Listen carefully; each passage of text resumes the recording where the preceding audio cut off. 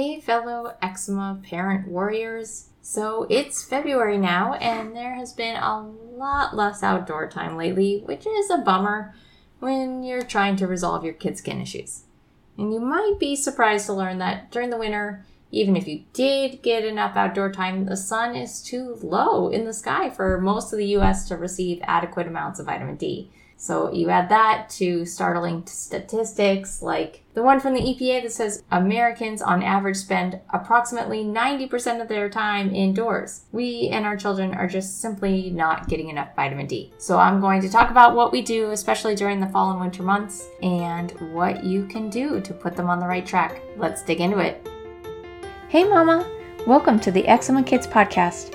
Do you want your baby to actually have baby soft skin? Are you literally up all night caring for your itchy, miserable kid? Are you hoping to give your child a life free of disruptive skin symptoms without pharmaceuticals? Hi, I'm Andra. I was also a mom of a toddler and a baby struggling with severe eczema. I too felt helpless because I couldn't figure out how to get rid of my children's eczema and wished I could take the misery out of their bodies. Every day I questioned, is what I'm doing actually making a difference? I wondered, would I ever be able to go to the pool with my kids, take family photos, or eat outside the home without an eczema flare? Through diet and natural time-honored solutions, combined with endless hours of research and experimenting, I eliminated eczema from our lives. When you tune into this podcast, you will find itchy kid remedies, diet and nutrition advice, and healthy kid hacks to help lessen your workload and lighten your family home. Grab your egg-free snack, and let's get on with healing our kids. I know you've tried the cream. I know you've tried scouring the internet for answers. I know you've gone to see the doctors. And I know your kid is still suffering. I know they're itching and they're red and it kills you for them to tell you, oh, my stomach hurts, or oh, I have more spots. What if I told you that the answer is in other areas that you haven't looked yet, like your home and things that your kids are eating that you believe to be healthy? That are healthy, but just not serving their current condition? What if I told you that there's some simple things that you can do to manage their symptoms that you haven't tried yet? I want to help you. That's why I'm doing this. I want to sit in a room with you, so all you have to do is just do it. If this is on your heart, reach out at support@eczemakids.com and I can send you a link for a quick discovery call. We can decide if it makes sense to work together. I want to get you and your kid on the path to wellness as soon as possible so you don't have to go through another night of needless suffering. Support@eczemakids.com. I'll talk to you soon. All right, vitamin D. So, unlike most other vitamins, our body can make its own vitamin D. That happens when our skin is exposed to the sun or UVB rays, right? So our body then converts the vitamin D into a hormone called activated vitamin D. So vitamin D is obviously important for strong and healthy bones. It helps to absorb the calcium and phosphorus that's needed to develop bone structure and maintain strength. The problem is vitamin D isn't found in a lot of foods. Like, it's in fatty fish like cod and salmon and mackerel and sardines. Those are like the best food sources of vitamin D. And there's a little bit in milk and butter. But our body really makes vitamin D from sunlight. And rather than extracting it from food, like most other vitamins, makes whether we're getting the right amount a little more complex. So according to the Vitamin D Council, and there's totally such a thing as the Vitamin D Council, and a lot of experts in the field, we should be maintaining a vitamin D3 level of about 50 to 80 nanograms per milliliter all year long. So to accomplish this, the average adult needs about 4,000 to 5,000 IUs a day in the winter,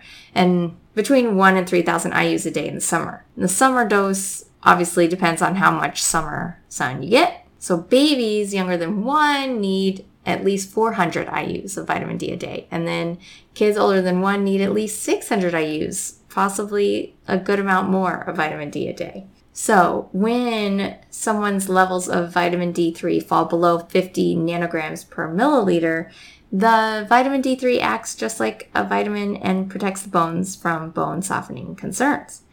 But when vitamin D3 levels rise over 50 nanograms per milliliter, but not over 80 to 90 milligrams per milliliter, The vitamin D3 begins to function as a hormone that's considered one of the most beneficial hormones in the body. So optimal levels of vitamin D3 are responsible for a lot of health benefits.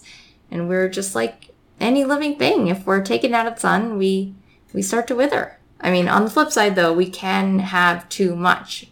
And then we develop vitamin D toxicity, which is a really serious condition.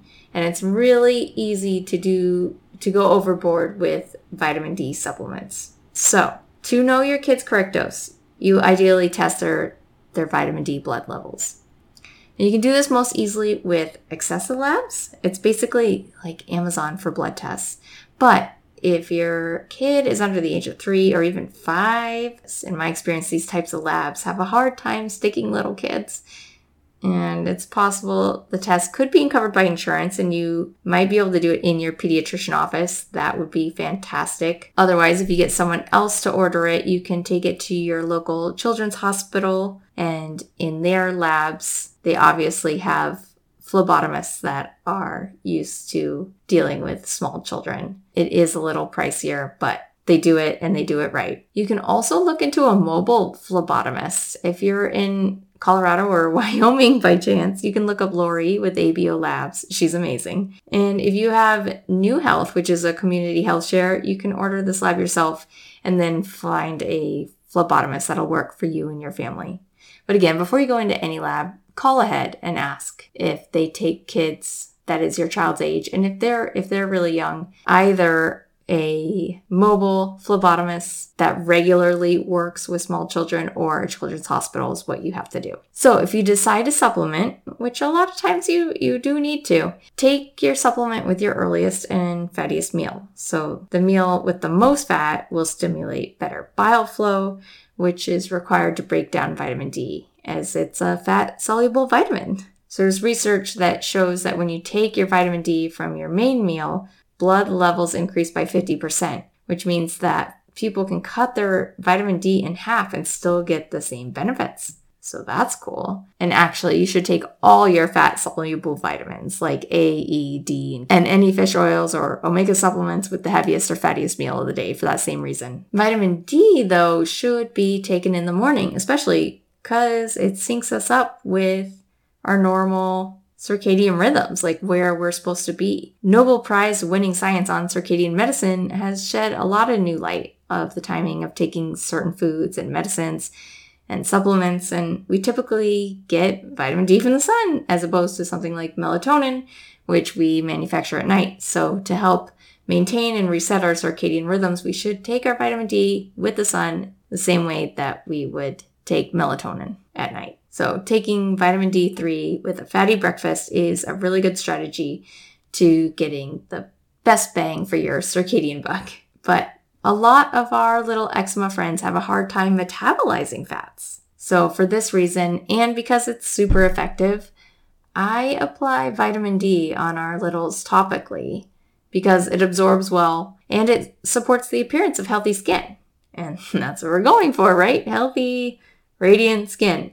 So I do put it on just straight on topically in the winter and spring months when I'm worried about their vitamin D intake. Still, sunlight is best. And even when you're not getting enough in these winter months, it's still important to get as much sunlight on your sweet little baby's faces as you can. I hope that demystifies vitamin D a little bit for you. If you have any questions, you can ask a question in the Facebook group, Natural Eczema Solutions for Kids. You can send me an email at support@eczemakids.com or check out my website if you're just ready to move forward with the framework and go for it. Vitamin D and all. I'm here for it all, but take care. You are doing great. Hey friend, if today's episode helped you in any way, would you leave me a review in Apple Podcasts? Neither of us have time for social media, so this is the best way to help other parents find this podcast and heal their kids. Thanks for your contribution towards ending childhood eczema.